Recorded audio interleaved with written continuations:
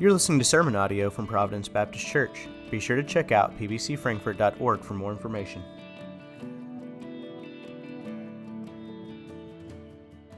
If you have a Bible, if you turn to Ephesians 4, we're going to be in verses 25 through 32.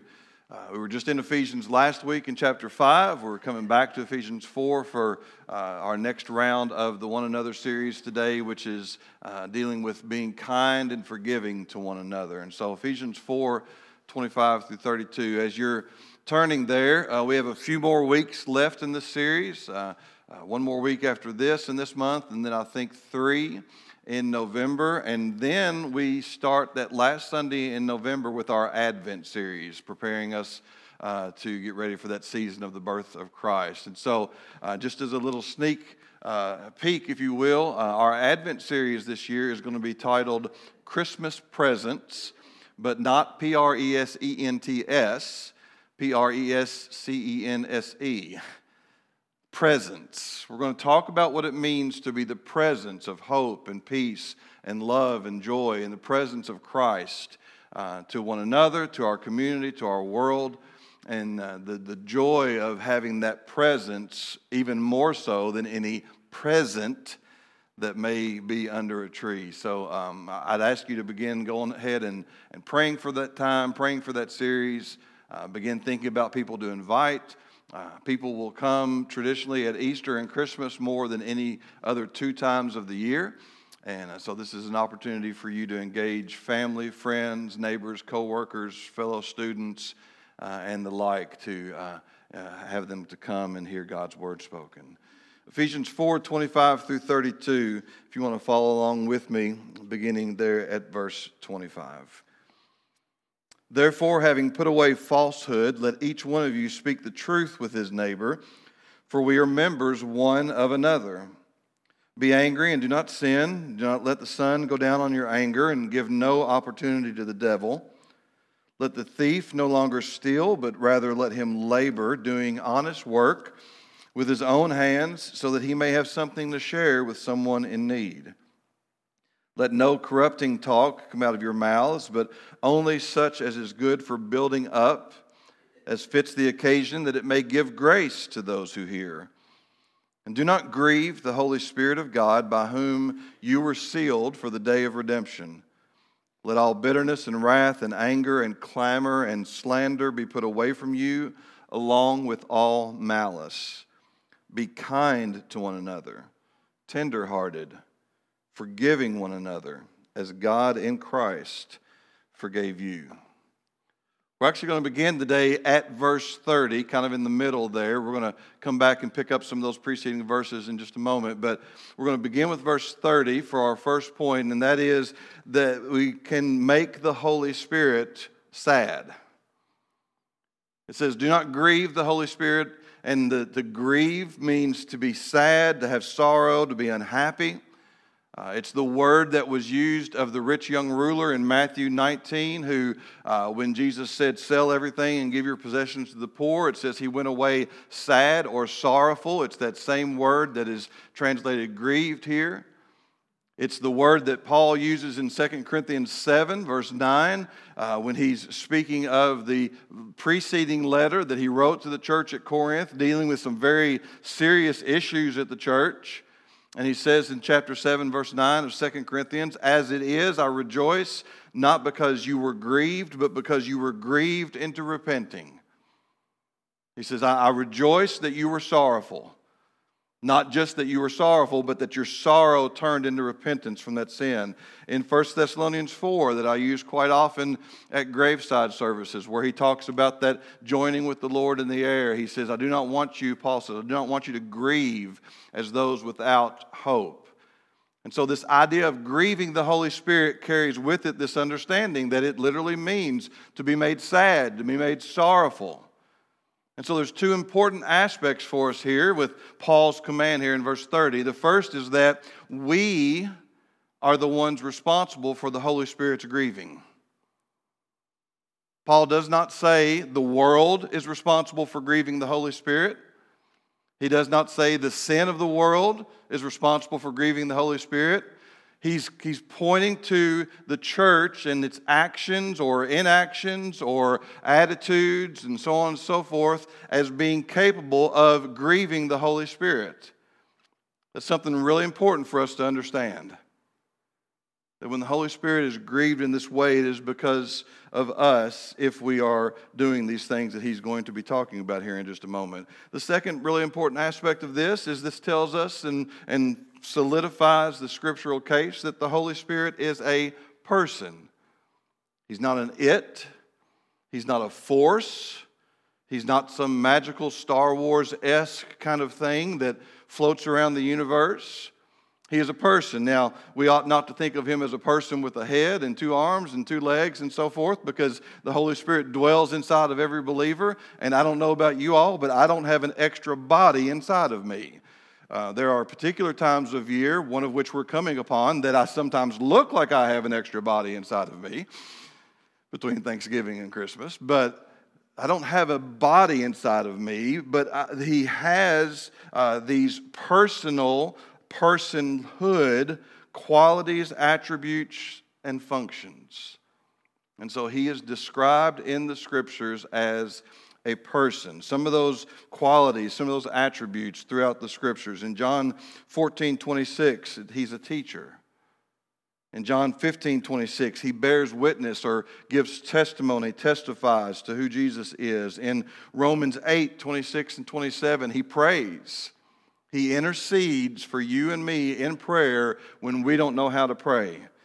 In 1 Corinthians 12, he's a gift giver. In Acts 8:29, he speaks. And so he has these personhood qualities, functions, characteristics, and so he's designed or described to be thought of as a person, not an it, not a force, not a mystical sort of thing, but to think of him and to be described as a person. And so how do we grieve the Holy Spirit? There are some who believe that it's that phrase in verse 30 specifically connected to verse 29. I think upon studying, it's better understood to go all the way back to where we began in verse 25. How do we grieve the Holy Spirit? Verse 25 says this, "Therefore, having put away falsehood, let each one of you speak the truth with his neighbor, for we are members one of another." We grieve the Holy Spirit when we lie to one another. We grieve the Holy Spirit when we deal in falsehoods with one another, when we are not truthful. We grieve the Holy Spirit in our anger. Verse 26, "Be angry and do not sin, and do not let the sun go down on your anger, and do not give any opportunity to the devil." Some come back at that verse and say, well, yeah, but isn't righteous anger a thing? Yes, righteous anger is a thing. And we should be righteously angry about things in our world, situations in our world. But I would say to you, even in that, we do not sin. The person who is righteously angry, for example, at abortion, who then goes and chooses to bomb an abortion clinic, has been sinful in their anger. So we are angry at things in the world, yes, but here in the context of the setting of chapter 4, he's talking about anger within the body of Christ. He's not talking about anger that's directed at things in the world. He's not talking about anger that's directed at sin.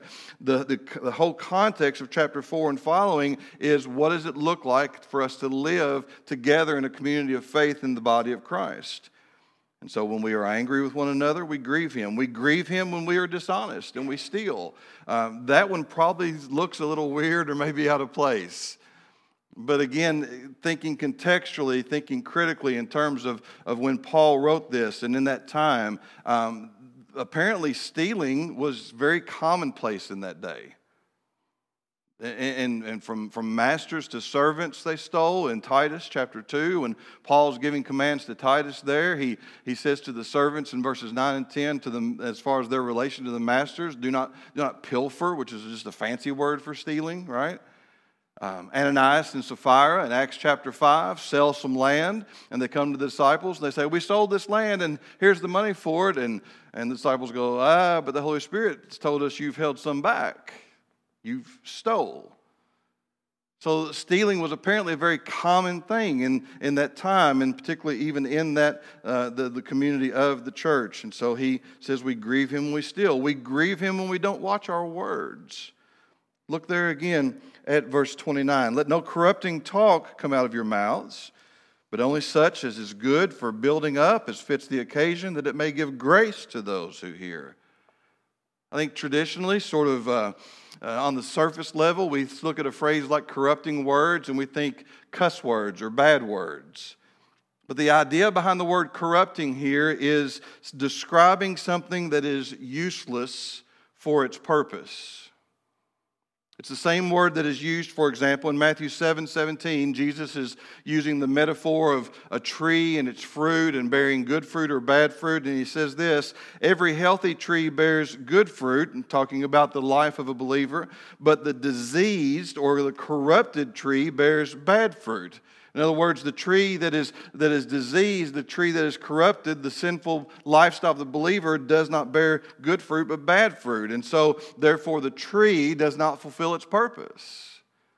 And so here, Paul, he says, don't let any corrupting talk come out. He couples it with this positive idea, only such as is good for building up.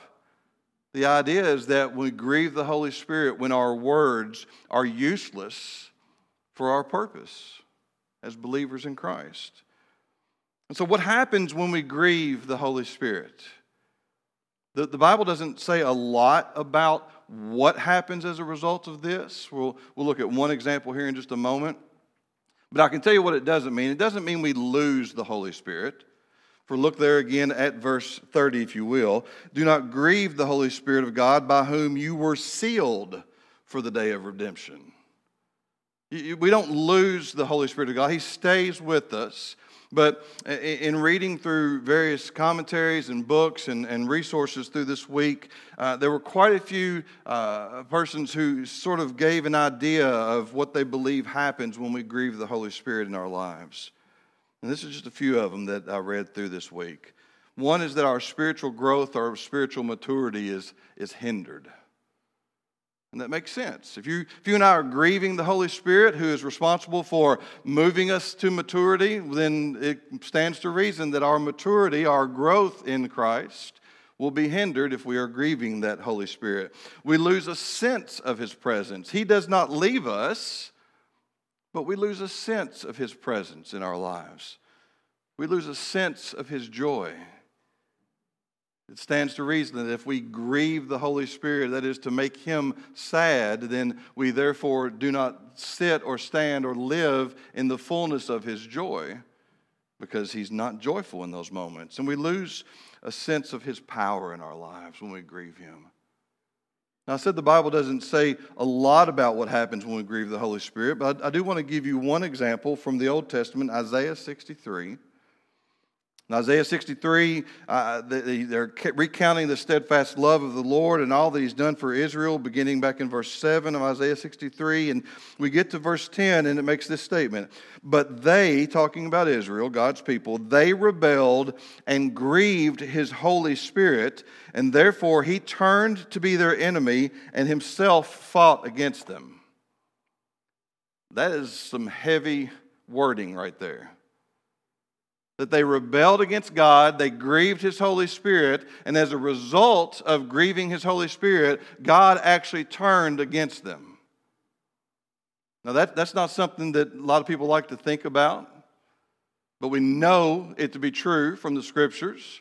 We know that the prophets, as example, continually told Israel, because of your sin, God's raising up the Assyrians. He's raising up the Babylonians. They're going to come against you. We know that there are places in Scripture where they had grieved God so much that sometimes He actually sent plagues upon His people. And it's not that he's wrathful in that. It's not that he's a scorned individual who's reacting out of some toddler rebellion. But out of His holiness, He moves against them when they grieve His Holy Spirit. From a New Testament position, Hebrews 12:10, the writer of Hebrews says this, God disciplines us for our good, that we may share in His holiness. Revelation 2:4 in the letter to the church of Ephesus, Jesus says, you've lost your first love. I hold this against you. And if you don't reclaim it, what he states in that verse is, I will remove the lampstand from you. And what does the lampstand represent? It represents his presence and his power.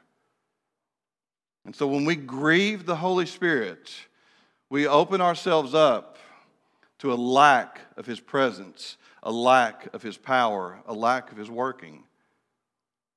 I have heard and often even still hear today from people, why don't we see more?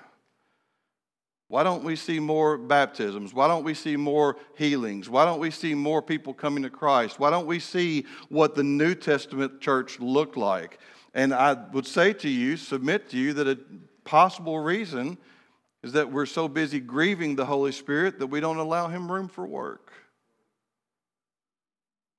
One of the commentaries on that Isaiah passage that I read said it this way: if our lives grieve his Holy Spirit, he won't support our stupidity. He says, do not grieve the Holy Spirit. Secondly, today, we are to put away and put off. Look at verse 31. Let all bitterness and wrath and anger and clamor and slander be put away from you, along with all malice. We are to put away, or we are to put off these things that grieve the Holy Spirit. That put off, put on language is something that Paul uses quite frequently. In Colossians 3, 9, and 10, he talks about putting on the old self and putting on the new. In Romans 13, 14, he talks about putting on the Lord Jesus Christ. In your Ephesians chapter there, if you're still looking there at chapter 4, look, if you will, there at verse 20 through 24. He's talking about the church at Ephesus and consequently all who would read this letter for all of eternity, realizing that their walk is important. He says, this is not the way you learned Christ, assuming you've heard about him or taught in him as the truth is in Jesus.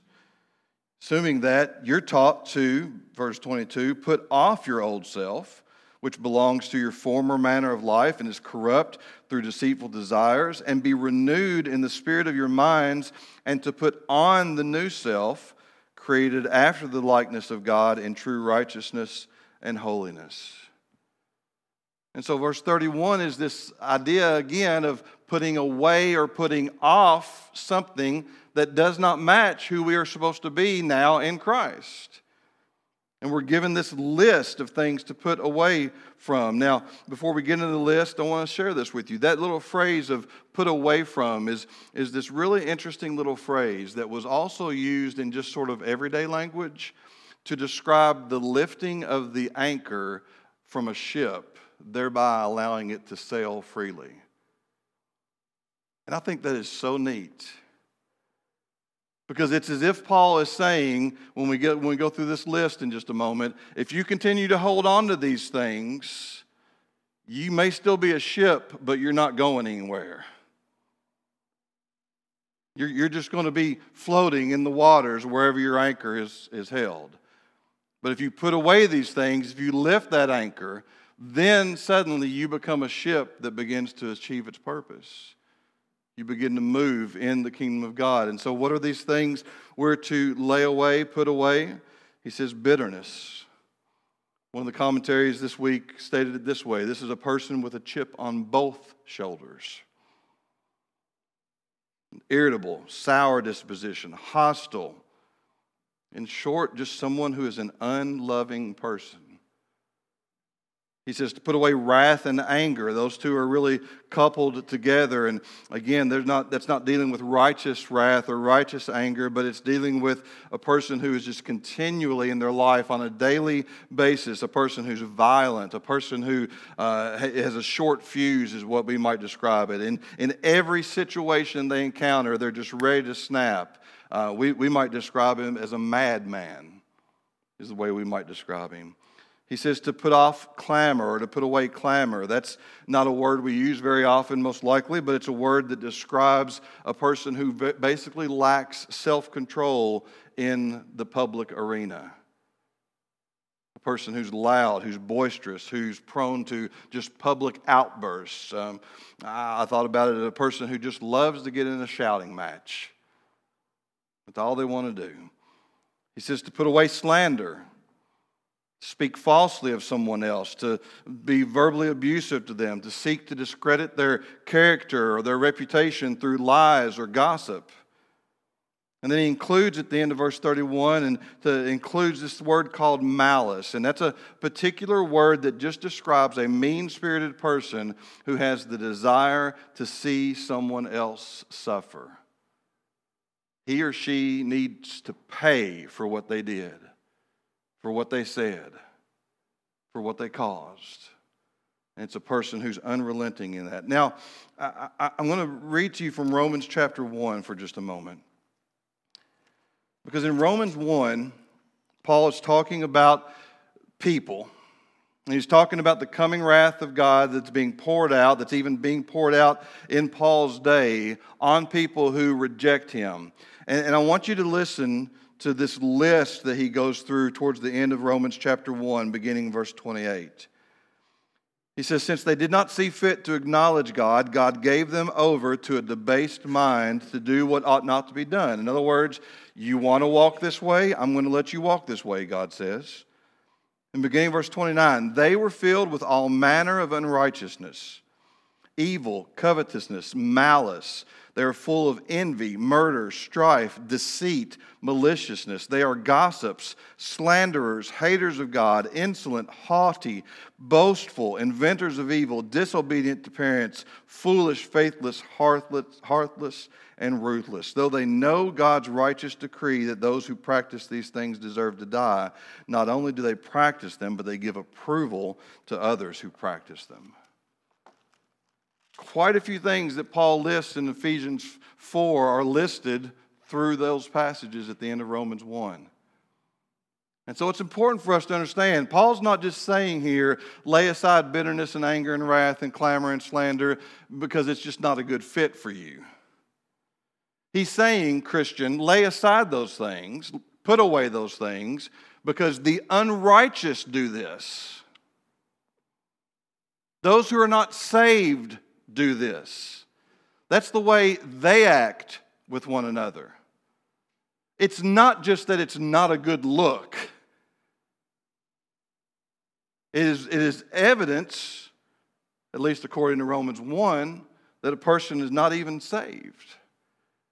And so long as we hold on to those things, we are portraying that kind of picture to others.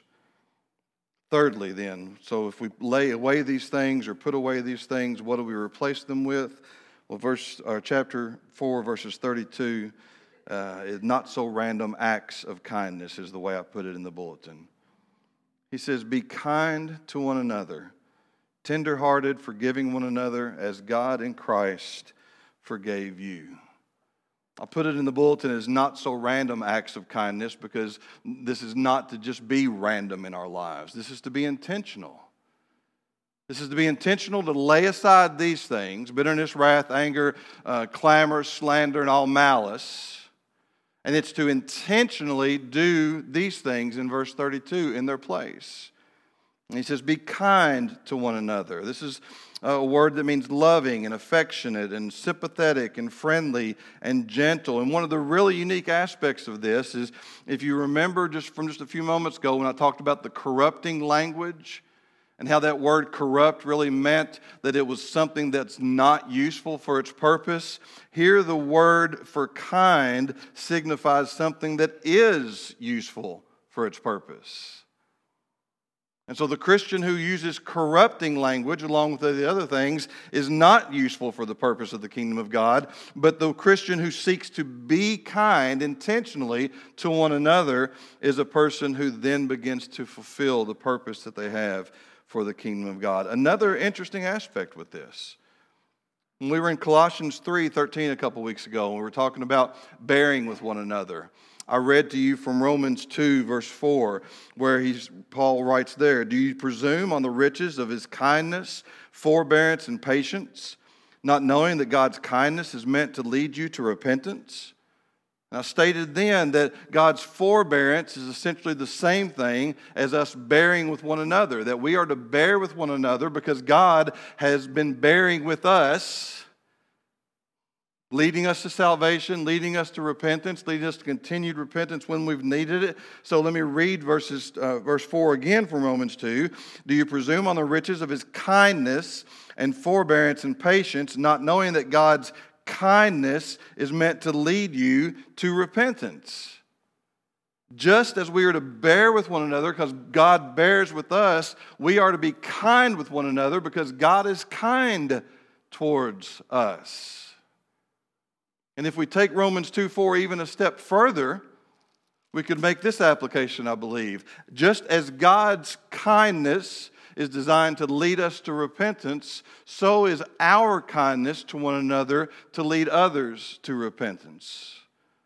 Whether it's repentance of their sin to follow Christ for the first time, or repentance of their sin in their lives that they need to get rid of as a Christian, or vice versa, back to ourselves.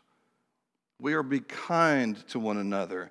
He says we're to be kind to one another. We're to be tender-hearted, compassionate, quickly moved to love, pity, or sorrow. It is a deep and genuine affection for one another. Not surface level, not Sunday morning level. Y'all get what I mean by that, right? Where everybody's good and happy on Sunday morning, and then by Tuesday afternoon, we're all in turmoil with one another. We're to be tender-hearted, compassionate with one another. Peter picks up on this in his writing in 1 Peter 3:8. Finally, all of you, he says, have a unity of mind, sympathy, brotherly love, a tender heart, and a humble mind, he says. There's a call in our culture today for Christians to be more tough, particularly among men. We need manly men. We need Jesus men. We need Christians who, yes, are willing to be tough and stand on the doctrines of the salvation and the teachings of salvation and what leads people to Christ and the understanding of repentance and forgiveness. But we don't need men or women or boys or girls or teenagers who want to quarrel and be divisive and want to stir up controversies. Matter of fact, Paul tells Timothy in his letter, among those Christians have nothing to do with them. Paul here does not say, get tough and rough. Paul here says, lay these things aside and become kind to one another, tenderhearted and compassionate. We would have a tough way to read from Scripture that Christians are supposed to have a hard edge to them, particularly to one another. And he closes verse 32 in this way. Be kind to one another, being tenderhearted, and forgiving one another as Christ has forgiven you. Unforgiveness among the family of God grieves the Holy Spirit of God because the Holy Spirit of God recognizes how much God has forgiven us through His Son. And when God's people are unforgiving, it leads to bitterness and wrath and anger and clamor and slander and all kinds of malice. Unless we want to seek to try to dismiss Paul's words here, let's listen to the words of Jesus himself. In Matthew 18, Jesus tells a parable in response to Peter. Peter says, how often will my brother sin against me, and how many times do I need to forgive him? 7 times? Because in Peter's day and culture, to forgive somebody 7 times meant you really went above and beyond. And Jesus answers in Matthew 18, verse 22, I do not say to you 7 times, but 77 times. It's really not for Peter or any of us to go, oh, okay, so 490. So at the 491st opportunity, I don't have to forgive. It's meant to represent a very endless number of times that Christians are supposed to forgive one another and be restored with one another. And Jesus goes on to say in verse 23, therefore, the kingdom of heaven may be compared to a king who wished to settle his accounts with his servants. Now, I'm not going to read the whole parable. It's Matthew 18 if you want to read it sometime this week. But I just want to sum it up. The parable is this, that there's a king and he wishes to settle up, and this man comes to him owing him a great debt. one that he cannot repay. And the king has mercy on him and sets him free. Don't worry about it. You don't have to pay it. And the man promptly goes out and finds people who owed him a minuscule amount of debt compared to what he owed the king. And he throttles them, and he has them whipped, and he has them put into prison. And in that parable, when the king finds out, he pours out his wrath on that individual because he was forgiven much, but he was not being willing to forgive a very little. And Jesus ends that parable in verse 35 after the man has been put in the jail until he could repay all the debt with this statement: "So also my heavenly Father will do to every one of you if you do not forgive your brother from your heart." Dismiss Paul's words if you want to. I don't have to be that forgiving. Dismiss Jesus' words with caution. For he does not give us that opportunity to be dismissive of his teaching. Warren Wiersbe put it this way. He said, "An unforgiving spirit is the devil's playground, and before long it becomes the Christian's battleground." Rid yourself of bitterness, of wrath, of anger, of clamor, of slander, of malice, and instead be kind to one another. Be tenderhearted and compassionate to one another, forgiving one another just as you've been forgiven by God through Jesus Christ. There's so much talk today of what the world needs to see from the church. I think what the world needs to see is the church that Paul expresses here in Ephesians 4. People that are willing to put away our sin first, to deal with our ugly first, put away the sin of bitterness and anger and wrath and slander and clamor and malice. The church that becomes kind and becomes tender-hearted and becomes a forgiving church, so much so that the community around it knows it. The church that says these type of words through our actions. We're a family and we're not perfect. We often make mistakes, but we work hard at forgiveness. We work hard at being compassionate. We work hard at being kind. We seek to be the example of the Savior who came and did not retaliate when he was mocked and struck. The Savior who came, and when his disciples looked back on the towns that had rejected him and said, "Do you want us to call down fire from heaven on them? Wipe them out." And the Savior who said no. The Savior who actually held his harshest words and judgment in reserve for the religious know-it-alls of his day, who did not lead people to the kingdom, but in Jesus' own words, he said this: "It is bad for you, the teachers of the law, and you proud religious law keepers who pretend to be someone you're not. You would go over land and sea to make one convert, and when you have him, you make him twice as much a child of hell as you are." Kind, tender-hearted, compassionate, forgiving. We can be like Jesus, or we can be like Chuck Norris, but we can't be both. Who are we going to be? Thanks for listening. If you have any thoughts, questions, or prayer concerns, please email us at pbcfrankfurt@gmail.com.